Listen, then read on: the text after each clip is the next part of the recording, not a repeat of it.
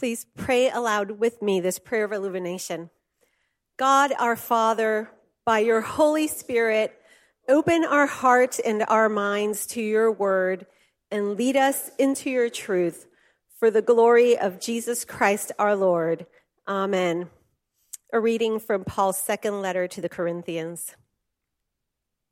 From now on, therefore, we regard no one according to the flesh. Even though we once regarded Christ according to the flesh, we regard him thus no longer. Therefore, if anyone is in Christ, he is a new creation. The old has passed away. Behold, the new has come. All this is from God, who through Christ reconciled us to himself and gave us the ministry of reconciliation. That is, in Christ, God was reconciling the world to himself, not counting their trespasses against them, and entrusting to us the message of reconciliation. Therefore, we are ambassadors for Christ, God making his appeal through us. We implore you on behalf of Christ, be reconciled to God. For our sake, he made him to be sin who knew no sin, so that in him we might become the righteousness of God. This is God's word. Thanks be to God. Please be seated. Everyone who was still standing until I said it, you win bonus points. Many of you were. Kids, I'm so glad to see you. Today is family worship, every fourth Sunday of the month. As Ben said, we are starting a 6-week series on the cross of Christ.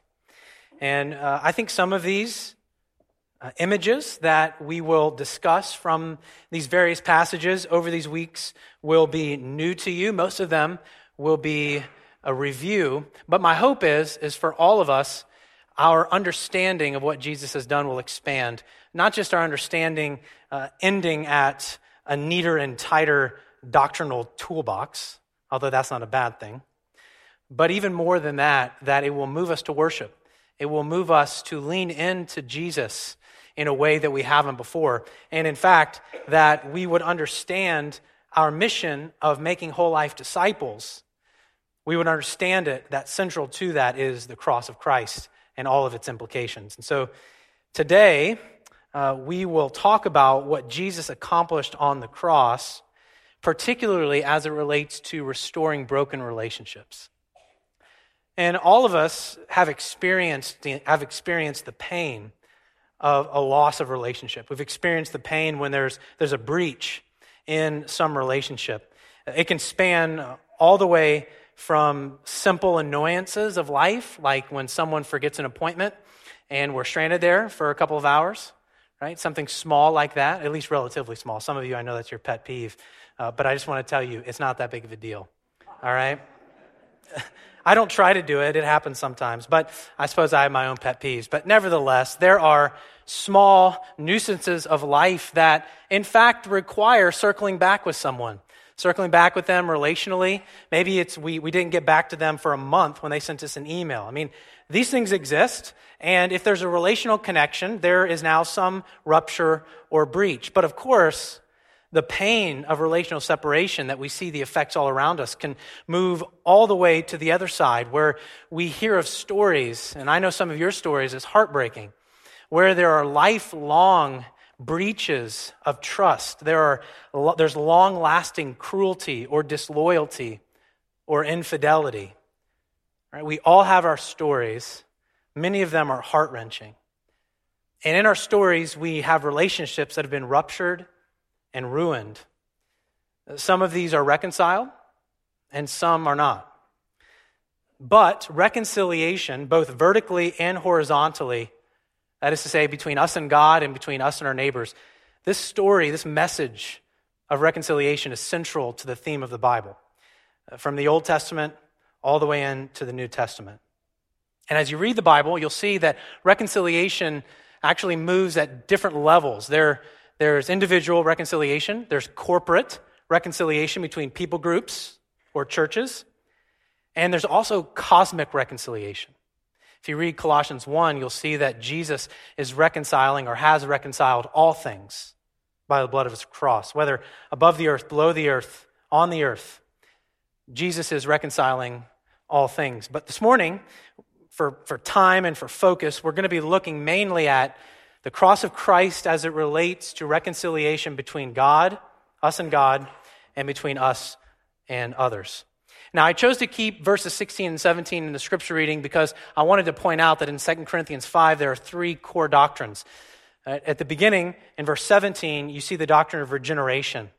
And we've been talking about this in various ways. I haven't used that word, but in the Vision series, we talked about whole life discipleship being an invasive work that requires new creation. If you're going to follow Jesus, the only reason you would want to, and the only place you'll get the power is if God actually makes your heart new, where he makes you want to follow him. That's in verse 17. We call that regeneration. Then in verse 21, we see the doctrine of justification. Now, we're going to talk about that in this series, but I want to point out that's the doctrine that most of you probably are most familiar with. Justification. Regeneration could be new to you by the word. But in the middle, in verses 18 and 19, we have reconciliation. I think it's a doctrine that doesn't get talked about very often in our circles. It's a powerful doctrine. It's a doctrine that as I reflected on how the cross brings about reconciliation, I was moved in multiple ways. So much so that last night I sat my kids down and I said, hey, I want to tell you something that I'm going to say tomorrow, and I'm going to prepare you. And then when I say it tomorrow, I'm going to talk to you about it afterwards. And most of you may think, well, you're the preacher. Don't you do that every week? And the answer is, I wish. No, but this week I did. So the way we're going to do this is we're going to do this by moving through 4 steps. And I'm trying to take us through a progression in this passage.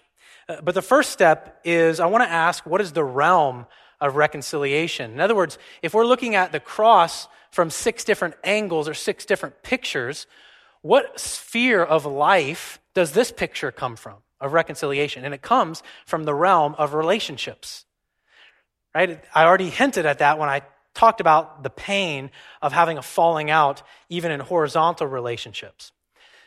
But when we talk about reconciliation, it is a picture of Christ bringing us back into relationship personally with God the Father. And we see this in different places in Paul's writings. By the way, Paul's the only one who uses the word reconciliation. He uses it all over the place. One of those places was in our call to worship in Romans 5, right? We saw there that we need to be reconciled because we are God's enemies.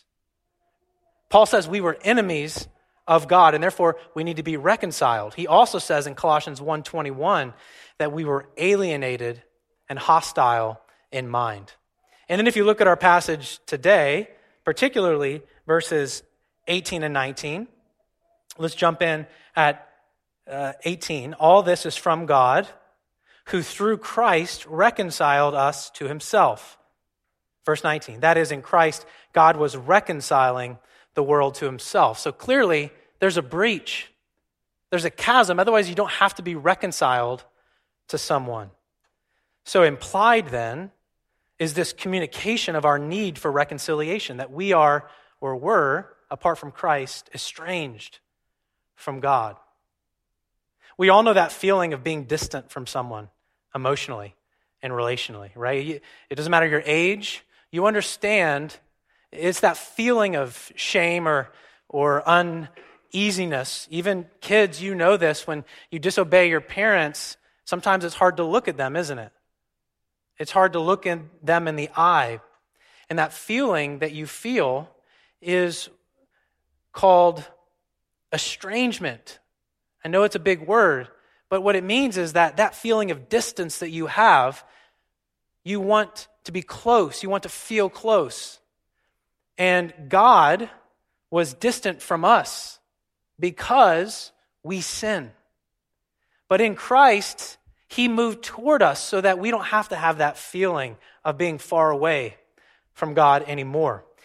So the idea of reconciliation is a restoration in this realm of relationships. And so when we think about that, we will understand that what Jesus accomplished on the cross is relational. Now we're going to talk about the legal realities, the representative realities, the sacrificial realities, but we can't miss this relational achievement. Maybe one of the most existential of these pictures for me is this of reconciliation, of once being far off and now being brought near by the blood of Christ, once being at enmity and now being embraced by the Father. And that takes us to this next step. What is the result of reconciliation? If we're in the realm of relationships, what is the result? Well, the result is we've gone, as Graham Cole, a theologian, said, from enmity to being embraced. We've gone from being an adversary to being at peace. I already mentioned this, but Colossians 1:20 says Jesus made peace by the blood of his cross. And when we understand what Jesus did, Paul in Ephesians chapter 2, actually, in the same way as in our passage, he says that Jesus became sin, meaning that his relation to God was as if he were sin. Well, Jesus, in Ephesians 2, Paul says, is our peace. And so you see, any relationship we have in moving toward God has to be in Christ, both in his taking our sin, which we'll get to more, and in us experiencing peace. Both of those things happen in union with Christ. So to say it again, by the sacrifice of Christ, a relation of reconciliation, of peace, of nearness, these all have been established between God and humanity. And this is why. In Christ, God has put aside his enmity because Christ took on our sin. And now that our sin has been removed, God is in a relation of friendship and peace toward us. Think about that. How do you think about God's disposition toward you? Is it one of frustration? Is it one of him holding out? Is it one of him tapping his toe constantly? Saying, when is he going to get his act together? When is she going to get her act together? But if what Paul is saying here is that in Christ, God was reconciling the world to himself, and we're going to get to this in a second, not counting their transgressions or trespasses against them. That's a big deal.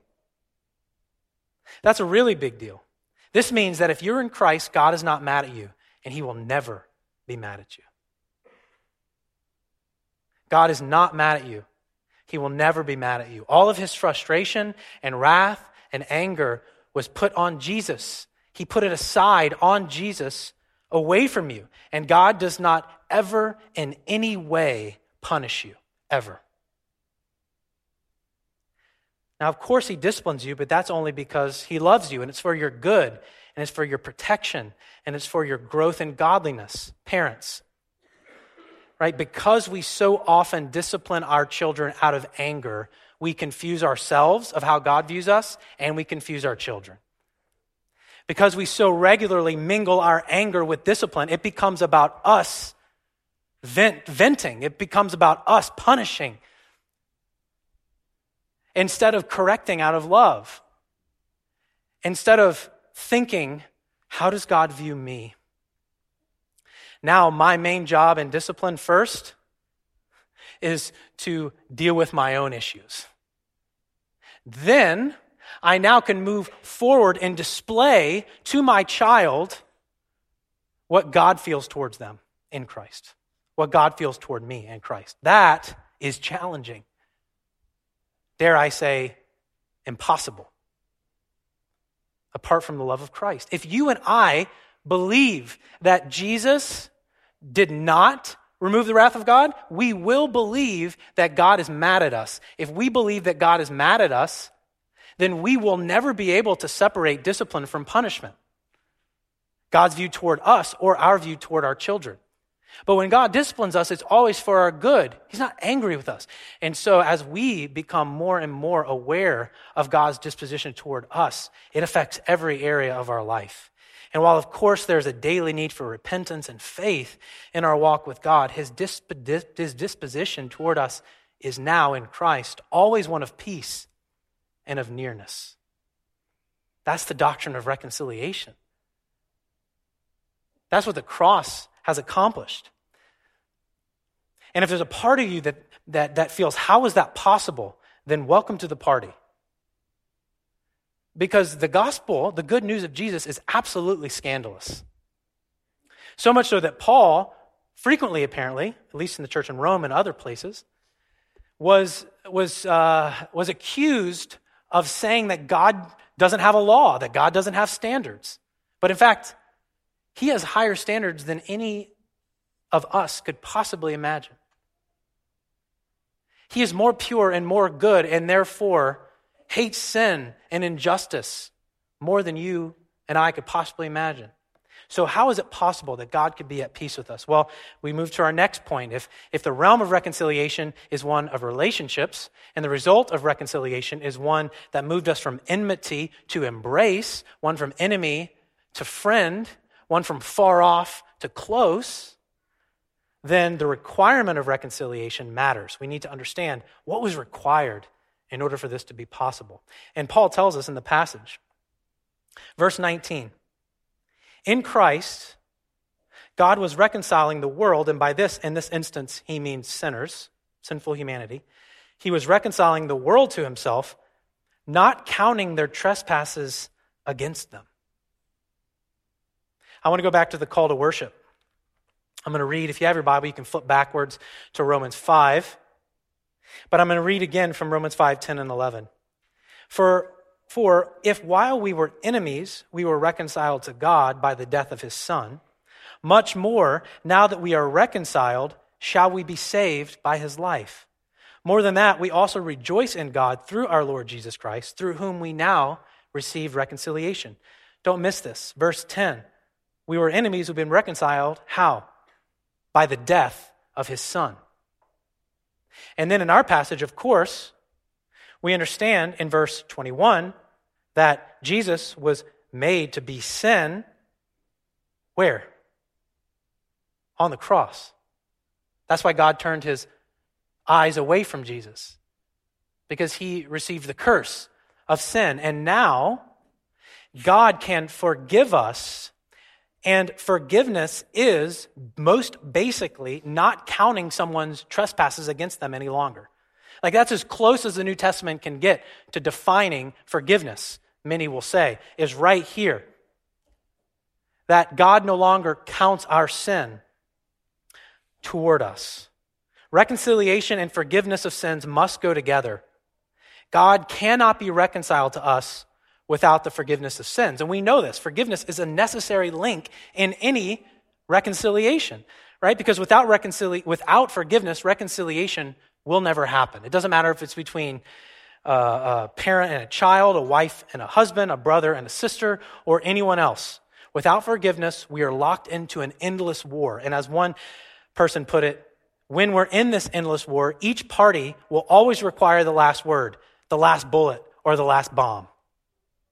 Without forgiveness, reconciliation is absolutely impossible. And this idea of counting something against or not counting something against comes from the world of accounting. Right? When we tend to think of it in a pejorative sense, when we say, I'm going to count that against them. I'm going to count that against that person. But in this case, it's a positive thing that God would choose not to debit our account with our transgressions. In other words, when you and I log on to our bank account, we use a credit card or a debit, of course, we see a log of all the transactions. Well, if you and I, every sin of ours was logged, we could easily log on and see all of those transactions. It would be counted towards our account, debited. Well, if God in Jesus Christ is not counting their trespasses against them, it means that when you log on to your bank account, so to speak, there are no debits, only credits. Because Jesus took all of your debits, and God now continues to take all of your debits and puts them on Jesus' account. That's what this language means when it says, in Christ, God was reconciling the world to himself, not counting their trespasses against them.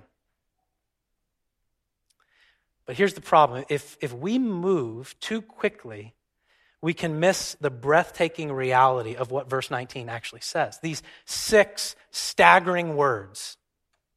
Not counting their trespasses against them. these 6 staggering words. C.S. Lewis is helpful here when he says this: real forgiveness means looking steadily at the sin that is left over without any excuse, after all allowances have been made, and seeing it in all its horror, dirt, meanness, and malice, and nevertheless being wholly reconciled to the person who has done it. That and only that is forgiveness, and that we can always have from God if we ask for it. See, asking for forgiveness means confessing that you sinned. It doesn't matter if it's to God or to one another. If there's to be reconciliation, the offended party will have to decide not to hold it against you. And in Jesus Christ, God has decided not to hold your sin against you if you trust in him. One author put it this way: when we understand sin, we know we are without excuse before God. But in the gospel, being inexcusable does not mean being unforgivable. You have no excuse. But one thing, I do this too, we all do this. We come to a place in confession, or we come to a place in relationships where we so soften our sin against someone else or against God. And we have lots of ways to do it. I came up with 4. Here they are. The first one, when we come to confess our sin, the way we soften it, we enter into confession mainly for catharsis. And what I mean by that is, we know if we put ourselves through this painful experience that we'll be relieved of guilt, if we can just be really clear with the person we sinned against. Whether it's our husband, our wife, our children, whoever it's challenging for you, a coworker. I hope you do ask forgiveness from your coworkers, by the way. In every membership interview, I ask whoever's interviewing, when's the last time you asked forgiveness from someone who's not a family member? I ask that in every one. Heads up, this is preparation. Oh, don't worry, I tell you. I tell you the last time I did. It's a conversation. But oftentimes we do it out of catharsis, right? It makes us feel better. But the aim of our confession is not reconciliation. It's to get it off our chest only. And if it stops at that, that's not what we're talking about. That's not true confession. Another way we do it is that we confess in such a way where our pride can still be preserved. And we usually do this by being lighthearted about it. We kind of laugh, or we smile, or we make a joke. Right?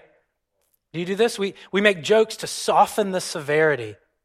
Listen, when you joke in those moments, it's not a sign of emotional or spiritual maturity. Or when someone asks you for forgiveness and you joke like it's not that big of a deal, or you laugh it off, or you say it's not that big of a deal, that is not a sign of emotional or spiritual maturity. It's a sign of immaturity. It's a sign where you're willing to soften either so that you don't have to feel the tension of forgiving someone when they come to you and say, please forgive me, or when you're trying to save face. Okay, that's not the type of confession we're talking about that brings about forgiveness. That's not the kind of confession, as C.S. Lewis reminded us, that looks directly at the sin and all of its meanness and nastiness and still offers forgiveness. Another way we do it is some of us apologize quickly in order to put on a show of sensitivity of conscience, right? In order to impress the other person, we're always quick to ask forgiveness. One, it could be to get rid of the tension in the room. Another way it could be, we could do that in order to put everyone in a relation to ourselves to where if they held us accountable, they would seem like a jerk. Because we're always so soft in conscience. At least we put that perception on. You know what I'm talking about. At least I know what I'm talking about. Right? This might look like you're finding something that's true. But really, you're seeking for anything you can confess in order entering into a challenging situation where you all of a sudden now, even though you're the one who transgressed, have the upper hand. That's not real confession. But there is a way that we can cultivate a soft conscience as long as the goal is toward reconciliation and not power. As long as the goal is towards being one in relationship and not being perceived as someone who's mature and kind and tender. You know the difference. And the last one for this morning. Some of us confess our sins not for reconciliation, but out of a veiled attack, mainly when we use the word if. Hey, I'm sorry if I hurt you. More cynically, what we're really meaning is, I'm so sorry that your feelings are so sensitive that you seem to have been hurt by what I did, because I did nothing that would harm a normal, mature, or adequate human being. You know what I'm talking about. Please no elbows, spouses. Even that too can be forgiven. The point is that there's an integral connection between forgiveness, true forgiveness, confession, and reconciliation. When there's a breach of relationship because of sin or transgression, there must be confession, true confession by the one who transgressed. And then there has to be a choice of forgiveness by the one who was sinned against. And that always costs. There's always something that has to be absorbed. It's always a choice. Don't ever take it lightly. In fact, it might be a sign of maturity if you come to someone, ask for their forgiveness, and they tell you, I need to get back to you. That actually might be a sign of maturity on their part. Because they might understand the severity of sin and transgression and forgiveness. And what it means to say, I forgive you. It means, to the best of my ability, I will never bring this up again. And I will, going back to the passage, not count this against you. So confession and forgiveness they must always be toward the goal of reconciliation, toward the goal of relationship, right? Even God's choice to be reconciled to us by forgiving our sins in Christ was for reconciliation. That's what he says right here. We tend to talk about Jesus dying on the cross for our sins, which is absolutely true, but why did he do that? It's so we could be restored in relationship to God, to be reconciled, because God wants to move towards us. He wants to embrace us in Christ. And so the realm of reconciliation, when we think about the cross from this angle, is relationship. And the result of reconciliation in Christ is that God now embraces us fully, and he's not mad at us anymore in Christ. But we understand the requirement of reconciliation is forgiveness, which only comes about through confession, honest, true, looking at the sin, confession. And lastly, the responsibility then of the reconciled. So Paul is assuming that all who have experienced being reconciled to God in Jesus Christ will read what I'm about to read, will hear what I'm about to hear, and feel privileged, not burdened. And that's this. In Christ, God was reconciling the world to himself, not counting their trespasses against them, and entrusting to us the message of reconciliation. Therefore, we are ambassadors for Christ. God is making his appeal through us. And then he says, so we implore you, on behalf of Christ, be reconciled to God. And so in verse 19, through the rest, Paul tells us that those who have been reconciled have now been entrusted with this message of reconciliation. Right? So by the very content of how Paul summarizes the message, we learn a lot, again, about reconciliation and about its importance. What is the message that we've been entrusted with? Be reconciled to God. That's how Paul summarizes the gospel. Be reconciled to God. You see, that's to say, not just that God must be reconciled to us, but we have to be reconciled to him. You see, in Christ, God did put aside his enmity towards human beings. He did. He put it aside. That's what it says. But we often think that it's God is the one who's holding out. We often think that it's only God who has enmity toward us. But the scriptures are very clear. We too have enmity toward God. And you might think, not me. I don't. Yes, you do. Give me 3 minutes with you, and I will show you, first by telling you how I have enmity with him. And I think after I start telling you how I still am tempted towards living my life as though God were not for my good, as though God was still holding out on me. If I start confessing some of these things to you, I think you would quickly realize, why? Maybe I do doubt God. Maybe I do question his goodness toward me. And if you're in Christ, that's after you have a new heart. We still struggle in the flesh with this. Imagine before. That's why the Bible calls us enemies before we come to Christ. That's why we once were members of the kingdom of darkness, and we must be transferred into this kingdom of his beloved Son, this kingdom of light. And so, if humanity still has enmity towards God, that's why the gospel message is, be reconciled to God. God in Christ has put aside his wrath. He longs for you to come and know him and receive abundant life. But in order to do that, you must trust Jesus with your life. You must give him your life. And in order to give him your life, you have to put aside your enmity toward God. I've heard it put this way before. Repentance is kind of like this. There was a man who told a story about how he would take his trash out to the garbage, but it was through this small hallway between the closet and between the kitchen and the back door. And so in order to do it, he'd have to turn this way with the bags. He couldn't walk straight because there wasn't enough room. So he'd have to turn this way.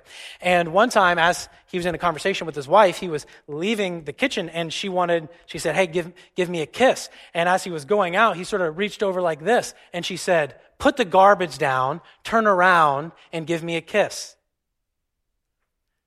That is what repentance and faith looks like. For so many of us, we've lived our life like this, and we feel, hey, Jesus loves you. Put your trust in him. He wants you. It's like, well, I'll just do one of these things right here. No, put it down. Put the garbage down. That's your enmity. You love things more than him, which is the problem. And so I want to almost end with this quote by Herman Bavinck. Reconciliation is the content of the gospel. Everything is done. God is reconciled. On our part, there is nothing left to do. And the entire ministry of reconciliation consists in an invitation to people to be reconciled to God. To say, on your part too, put aside your enmity, enter into the relation of peace in which God, in response to Christ's sacrifice, has put himself towards sinners. Believe the gospel. People do not reconcile themselves with God as though somehow along, side by side with God, they were the subject of reconciliation. But God reconciled the world with himself without its assistance, apart from any help, without the world contributing anything to reconciliation or needing to contribute to it. People only receive reconciliation as a gift and accept it by faith. And I'm telling you, the way that you, for the first time and daily, receive this gift by faith is to put the garbage down and turn around and be embraced. So to be an ambassador then is to both proclaim and to live this message of reconciliation. So this week I would want you, as you reflect on this amazing reality that God in Christ has reconciled himself to us, and by our faith in Christ, we receive all the benefits of Jesus. That we now have peace with God and a growing peace within ourselves. I hope, my prayer is that it would lead us to live lives of peacemaking. This is why Jesus teaches in the Sermon on the Mount, which we saw last year, blessed are the peacemakers. You see, the ones who have received peace will pursue peace in all relationships because we've experienced peace at a level that no one else can imagine who hasn't received peace. And you see, those are the best ambassadors, aren't they?